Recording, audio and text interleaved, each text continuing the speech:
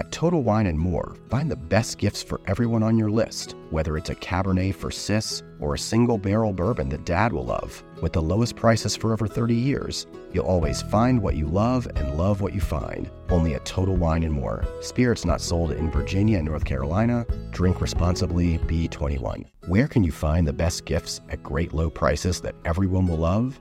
At Total Wine & More, of course. With so many great bottles to choose from.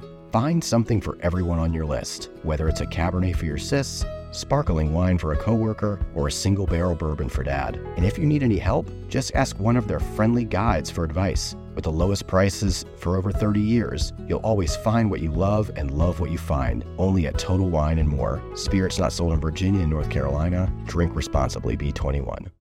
You reach for the top olive oils and invest in the best pans. But in the kitchen, how well do you care for your greatest tool, your hands? When mine take a beating cooking and cleaning, which is often, I use Bag Balm to work its wonders on my poor, distressed skin. Created 125 years ago on a Vermont dairy farm, their soaps smell great and clean hands without stripping moisture, and their fast-absorbing lotion means I can quickly get back to cooking. Treat your hardworking hands to Bag Balm, every chef's best friend. Use code FOOD52 for 20% off your order on bagbalm.com. Good through 2024.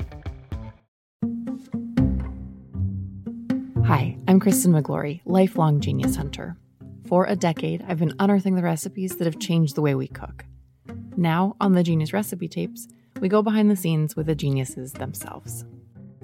This week, I had the pleasure of talking with Mayukh Sen, who many of you longtime Food 52 readers will remember from his beautiful writing on food and culture, which he has gone on to publish in places like the New York Times, the Washington Post, and the New Yorker, just to name a few. And as of November 16th, you can find in a new form in his brand new book, Tastemakers, 7 Immigrant Women Who Revolutionized Food in America.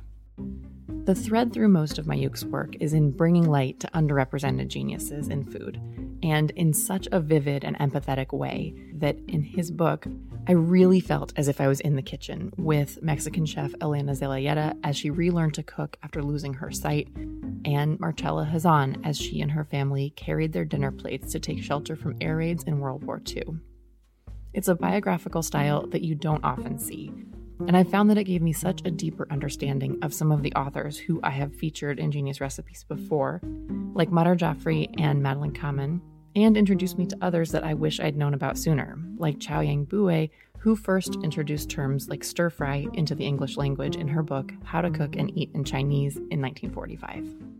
In this conversation, Mayukh gives us a peek inside the making of this book, and a springboard for finding more genius recipes and techniques from 7 hugely influential women, who have not all been well credited for their work until now. Here's Mayukh to tell you more about how his book came to be.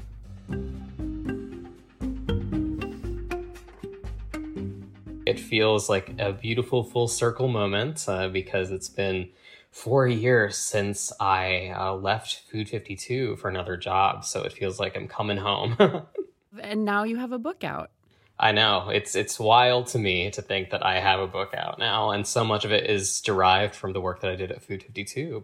Can you tell us a little bit more about how, and if you remember any particular moments where you started being really drawn to this kind of work? Absolutely. It's a great question. So for listeners who aren't familiar with what my book's about, it's called Tastemakers, 7 Immigrant Women Who Revolutionized Food in America. And it's a group biography of 7 different immigrant women who worked as chefs, food writers, restaurant owners. Some were all 3 of those things and more, who really shaped and changed the way that Americans cook and eat today. And this narrative preoccupation started when I was back at Food 52. So for anyone who isn't familiar with my circuitous path to food writing, I can briefly talk about that. So please. Yeah. So back in 2016 is when I was hired by Food 52 to be a staff writer. And prior to that, I had no experience at all in food writing.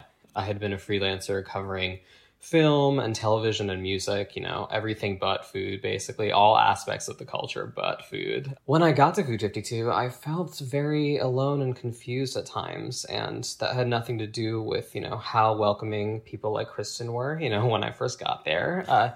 You were all so kind and wonderful to me, yet I was the only person of color on the editorial staff back then, and that was kind of reflective of just the larger food media industry, which is, for historically has been predominantly white and predominantly, straight, all that stuff. And so I felt quite alone just because I was writing from a different center of gravity than a lot of my immediate peers and my colleagues in the wider industry, because I'm a queer person of color. I'm the child of Bengali immigrants. I grew up speaking both English and Bengali as my first languages. So all of my memories surrounding food just felt so different from those of others kind of in my generation of budding food writers.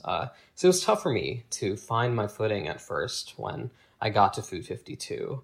So one way I kind of metabolized a lot of that confusion was writing a bunch of personal essays. So I wrote this personal essay on fruitcake and, what it means to me as someone who grew up eating it as a delicacy, even though the world around me taught me to hate it, and how I felt about that word being both a gastronomic slur and a homophobic slur relayed against me all the time.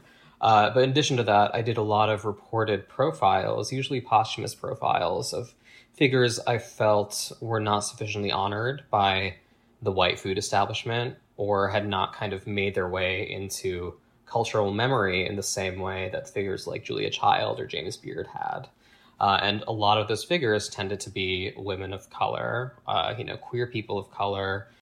You reach for the top olive oils and invest in the best pans. But in the kitchen, how well do you care for your greatest tool, your hands? When mine take a beating cooking and cleaning, which is often, I use Bag Balm to work its wonders on my poor, distressed skin. Created 125 years ago on a Vermont dairy farm, their soaps smell great and clean hands without stripping moisture, and their fast-absorbing lotion means I can quickly get back to cooking. Treat your hardworking hands to Bag Balm, every chef's best friend. Use code FOOD52 for 20% off your order on bagbalm.com. Good through 2024. Immigrants, immigrant women of color, people who fell under all of these umbrellas. And I wanted to tell their stories with as much fullness and care as possible.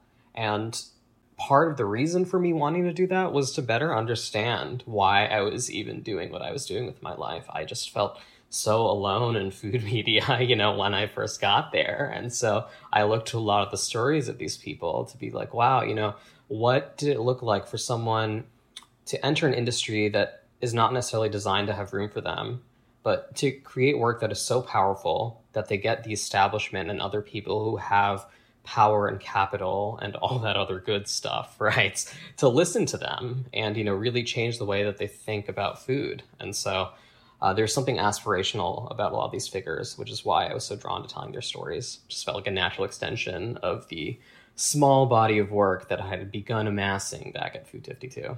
Do you remember if there were any particular stories that you worked on or moments exploring those stories that made you think there could be a book in this? I wrote quite a few stories belonging to this micro genre. I think the first one it wasn't a posthumous profile. It was actually a profile of the actress and food writer Mother Jeffrey, whom, I'm sure many listeners know and revere her like the rest of the world does and should. Yet I felt as though maybe, at least from where I was sitting, the fact that she was so passionate about acting and saw herself as both an actress and a food writer was not always being respected. I wrote that piece because I wanted to kind of capture the fullness of who she was and how she saw herself and how she wanted to present herself to the world, So that was kind of my first swing at that sort of story that, wasn't necessarily taking a figure who was anonymous to the public in any way. But, I think that there may be aspects of her that were misremembered or could be more understood, for lack of better terms. So that was the first one. And then I kept on writing stories belonging to that genre. I think the one that most listeners might know me for is this piece I wrote on Princess Pamela. And this piece was published back in February of 2017. So Princess Pamela was a soul food restaurateur who spent most of her professional life in New York City in kind of what's today the East Village and Alphabet City area. But she was originally from the South. She was a Black woman who came to New York to pursue her culinary passions. And, she had these marvelous, reportedly marvelous, because I never went there, of course, soul food restaurants that, really provided so much comfort to so many people, both from the American South and outside of it. And yet in the late 90s, she kind of disappeared without a trace. And so what I wanted to do was, kind of in writing the story, tease out the competing theories as to what exactly happened to her and what became of her and why she did kind of fall off the map. But I also wanted to tell the larger story of, who she was and what her legacy looks like within the culinary world. Because to me, her literal disappearance also felt like a symbolic one regarding, how bad American cultural memory is in, honoring the contributions of Black women in many cultural arenas, including food. So that was one piece that I think got some attention, which was quite nice. And I think that more people are really honoring her legacy, which is lovely to see. I was wondering about that. These pieces where you're bringing attention to figures who haven't gotten it either for a very long time or maybe ever. Does you bringing more attention, and in the case of Princess Pamela winning a James Beard Award for it, does it bring out the people who may have known these figures to kind of like add more to the story just because you have brought them, to light in wider food media? One of the gratifying parts of this very challenging line of work is to get a note from a family member, a close friend of a deceased figure who basically tells me that, I've done right by this person's story, because one of the reasons why I'm so attracted to the genre of posthumous profiling, is what I call it, is because I love the idea of honoring a deceased person's memory as much as you can. I've suffered so much loss in my life over the past few years, and I understand how fragile memory is when it comes to, being able to recall what it was like to see someone out in the world and see how they move through the world and how they spoke, all their mannerisms, everything like that. It's all so fragile. So I think that writing has the power to kind of enshrine memory a little more. Wow. Sorry, I don't really know what to say to that because it's just, it really is so touching.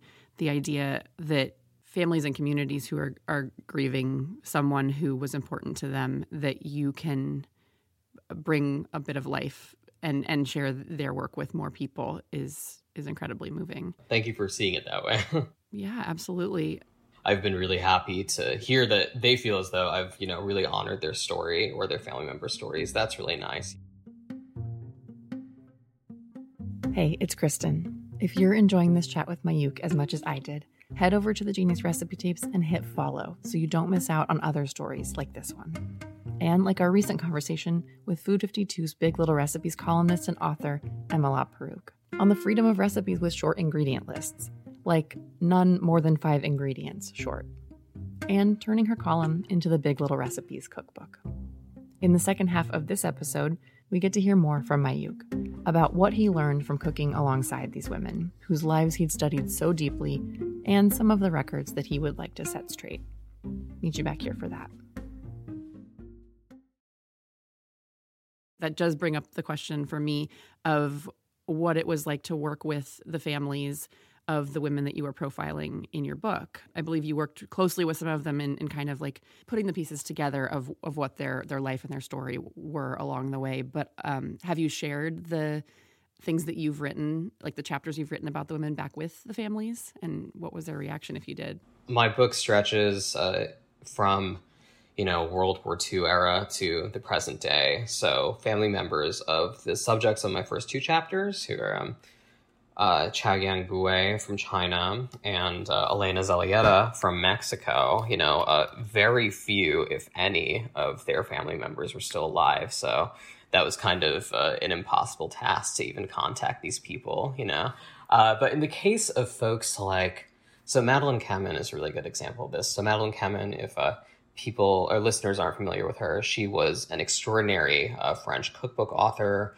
restaurant owner, television host. I mean, she did it all, and she was incredible. Yet, in her lifetime, she was unfortunately framed in such a way by the American food media that it was very antagonistic. She was very outspoken against the American food establishment, and one particular target of a lot of her anger was Julia Child, because Madeleine Cameron was from France, yet she always wondered, why it was that, America had crowned this American woman as, the authority on French cooking, when there were other people who were actually born in France, like Madeleine herself, who might be in a better position to earn that kind of title. And so as a result, what happened was, so much of the press about Madeleine in her lifetime and the press that I encountered in my research for this book was just basically like, in spite of all her achievements, she had, a truckload of James Beard Awards, everything like that, many books to her name. She'd accomplished so much. All of that was secondary to the fact that she dared to call out Julia Child and others, who were at the very top of the food establishment. And I spoke to her sons, both of whom are alive because she died a few years back. And I was really appreciative of the fact that they were very open with me in talking about their mother and their memories of her. And they also said that, please make sure that you don't kind of repeat this mistake that we saw all the time, which was, always framing her in terms of her conflict, quote unquote, with Julia Child, because she was so much more than that.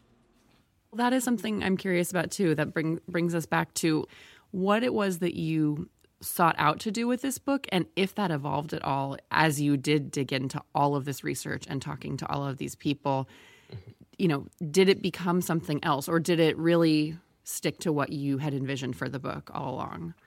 Yeah, that's a wonderful question. I have to be completely honest here and say that, when I sold this book in late 2018, I really didn't know what larger story I wanted to tell. I really it's like, okay, these are going to be 7 separate biographical essays, and it's up to you through writing them to find the through line and kind of make a more meaningful statement about, what you want to say about what it means to, devote, your whole life to food in America and, make a living off of that. So that was a big challenge. I'm sure that many readers will pick up this book and be like, oh, I wonder how America became this glorious melting pot, right? I wonder how you can get saag paneer on one block and then you can get, enchiladas on the next block, like how did that happen? And, that's great, but I want people to understand the struggle that was embedded in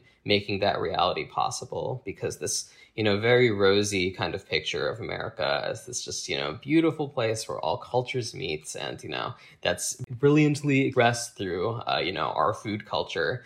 It's something that I want to complicate a little bit because, when I had the idea for this book a few years back, I was seeing a lot of talking points in food media that were akin to, immigrants feed America and immigrants get the job done. And, I understood the, seemingly good intentions behind such talking points, yet they felt so patronizing to me because it felt as though immigrants were being dehumanized, whether that was the intention or not, in that sort of phrasing, and so I felt like the best way to work against that sort of trend was to tell individual immigrant stories from the ground up, in the most granular, respectful way possible. And there's so many more brilliant women I could have written about in this book.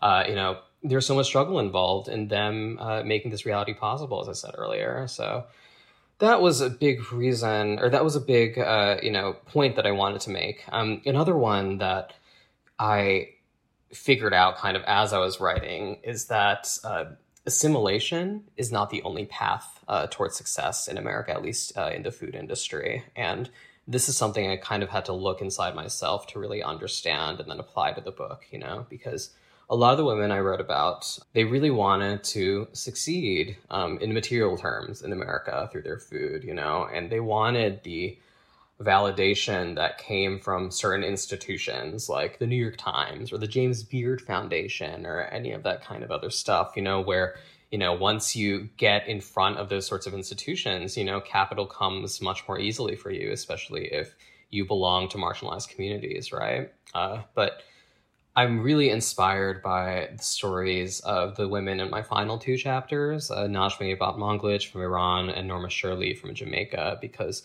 both were women who kind of resisted that path and instead, forged a different path, independent of the American food establishment. Najmi Manglich came to America, right after the Iranian Revolution as a refugee, and it was right around the time of the Iranian hostage crisis. She tried to sell an Iranian cookbook to major American publishers, and everyone said no, or just, politely just like did not respond to her. And so what did she do? She and her husband, Muhammad, they established their own publishing house and decided, okay, we're just going to publish this book on our own. And, now she has many cookbooks to her name. She's an absolute legend, but she started out, kind of working outside of the food establishments, very limited structure. And she was creating for her people. She wrote that book initially for fellow Iranian refugees in America. And Norma Shirley from Jamaica, similar deal where she came to America and tried to mount her own restaurant in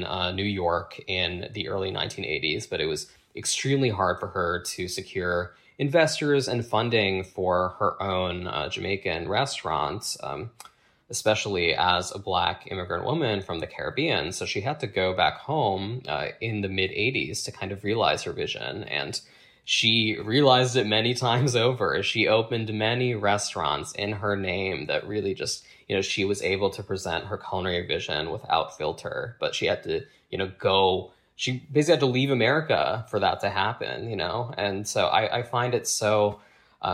again, inspiring in the same way that I found Najmi's story inspiring in the sense that, she found a lot of gratification in creating for her own people. Early on in my career, when I was at Food 52, I really wanted that validation of these white institutions. I wanted to create work that, would get me the attention of the James Beard Awards and, get me in the New York Times and all these things and get me in Best American Food Writing because I felt so alone and I felt like such a fraud, a total imposter being in this field, right? And so I felt as though getting that sort of validation would make me feel a little more secure. It took me a while to realize that all of achievements, and the validation of certain institutions does not necessarily lead to long-term happiness and creative fulfillment. And I really realized that during the pandemic. And so I tried to kind of thread that sensitivity into the book itself. For a lot of these women, it did not involve the food establishment at all. And I hope that readers understand that the only path to sort of success in the American food industry is not through assimilation, because it took me far too long to realize that. I wanted to hear from you, too, about why it was important to you not to include recipes in this book. And then also, I want to hear about the choice to run some of these excerpts or adapted excerpts in The New Yorker and the process of choosing recipes to run with those and what that was like for you. When I was writing the proposal in 2018, I was like, should we include a recipe? I don't know. And different publishers I met with had different thoughts. The more traditional food publishers were like, yeah, of course, a recipe makes sense, because I think that putting a recipe even in a narrative nonfiction food book, it just feels like a bid for commercial viability. And, if you don't have recipes in a narrative nonfiction food book, you risk kind of losing a big segment of the audience, right? But I was so happy to meet with my wonderful editor at Norton, Melanie Tortoroli, who does edit a lot of cookbooks in addition to other kinds of nonfiction works. And she said, I don't think that recipes are quite right for this book because I don't think that's the kind of writer you are. And I don't think that we need recipes to legitimize each woman's story. And I was like, yes, I agree. Choosing one recipe for each woman feels flattening almost. It's like I can't condense this vast body of work and this genius mind. Haha, genius. I did not plan that. This genius mind to, one recipe. And isn't it more productive to maybe, write these chapters in a way that will hopefully compel readers to seek out these women's cookbooks on their own, because so many of these cookbooks are out of print and they should not be. And I would love for my book to make the kind of impact where, they are so inspired by certain women's stories that they're like, oh, I'm going to look up Elena Zelietta's book now, or, oh, I'm going to hunt for this other cookbook that, went out of print in the 80s, and then kind of revive this, text that really deserves, very long afterlife. When it comes to my New Yorker, excerpts, so I have a column, ongoing column on the New Yorker web of excerpts from my book, and they're very small excerpts, but each one has a recipe attached to them. It's been a fun challenge, actually, figuring out, okay, what recipe here makes sense with this woman's story? What can this tell us about, how this woman kind of approached, the way that she thought about food and writing for, a certain audience or cooking for a certain audience, etc. And so I really am thinking of it in terms of what is going to be the most compelling in narrative terms. So, for example, this excerpt hasn't run yet, but the plan right now for my Marcella Hazan chapter excerpt, which will most likely be running next month, is to run this recipe for, I think it's a cauliflower gratin with bechamel sauce. The aforementioned Judith Jones and Marcella Hazan, they did have a working relationship, and that working relationship was allegedly, from, the recollections of both parties, pretty tough and kind of caustic, it seems, from judging from both women's memoirs. And this recipe was a particular point of contention because according to Marcella Hazan, in her memoir, she said that the inclusion of this recipe in one of her earlier cookbooks made Judith Jones be like, what's so Italian about this? So what are you talking about? And Marcella really put her foot down, allegedly, and said, no, it is Italian. Let me show you. And I think that, that recipe just says so much about, Marcella's spirit and, how she was a very forthright person who had values and stood by them quite firmly, no matter what kinds of enemies it made her. And it also tells us about the limits of the American imagination when it comes to thinking of dishes from quote-unquote national cuisines. What was it like to cook alongside these women for the New Yorker pieces after just being so intimate with their lives in so many other ways? Did that reveal anything to you? So, cooking these recipes for the New Yorker column has definitely been revealing in terms of showing me kind of who these women were writing or creating for. So, for example, with my first excerpt in the New Yorker on Madeleine Kamen, we ran this fig tart, which, was not labeled as too difficult, yet it was difficult for someone like me, And so I think that it reveals a lot about kind of the rigor that someone like Madeleine Kamen, who really took cooking so seriously, it reveals a lot about the rigor that she expected of her readers, and maybe the skill level that she anticipated people who, picked up her, cookbooks would have. But, that's just one recipe, In the case of Norma Shirley, she did not have any cookbooks to her name, but, there were kind of recipes of hers that were scattered throughout different cookbooks on Caribbean cooking generally, and also Jamaican cooking specifically. And so we chose one from a Jamaican cookbook that was for her fricasseed chicken. And it was, kind of a traditional Jamaican dish that she served at one of her restaurants. And I have to say, it was actually not too difficult for me to pull off. And maybe that speaks to the fact that Norma Shirley herself was someone who was almost entirely self-taught when it came to cooking.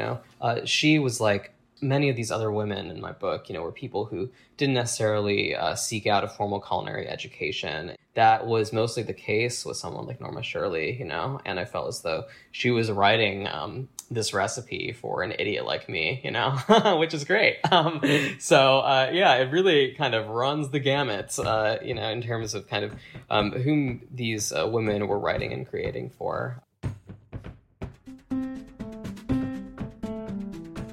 Thanks for listening. And my thanks to Mayukh Sen, the author of the brand new book, Tastemakers, which you can pre-order now and find at your local bookstore on November 16th. This week's show was put together by Coral Lee, Amy Schuster, and Emily Hanhan. If you have a genius recipe, especially from an unsung recipe writer, I would always love to hear from you at genius@food52.com. And if you like the Genius Recipe Tapes and the Food 52 Podcast Network, the very best thing that you can do to support us and to help other people find the show is to take a moment to leave us a 5-star rating or review. or send this episode to someone who loves trolling through vintage cookbooks and will appreciate learning more about the geniuses behind them. Thanks so much. Talk to you next week.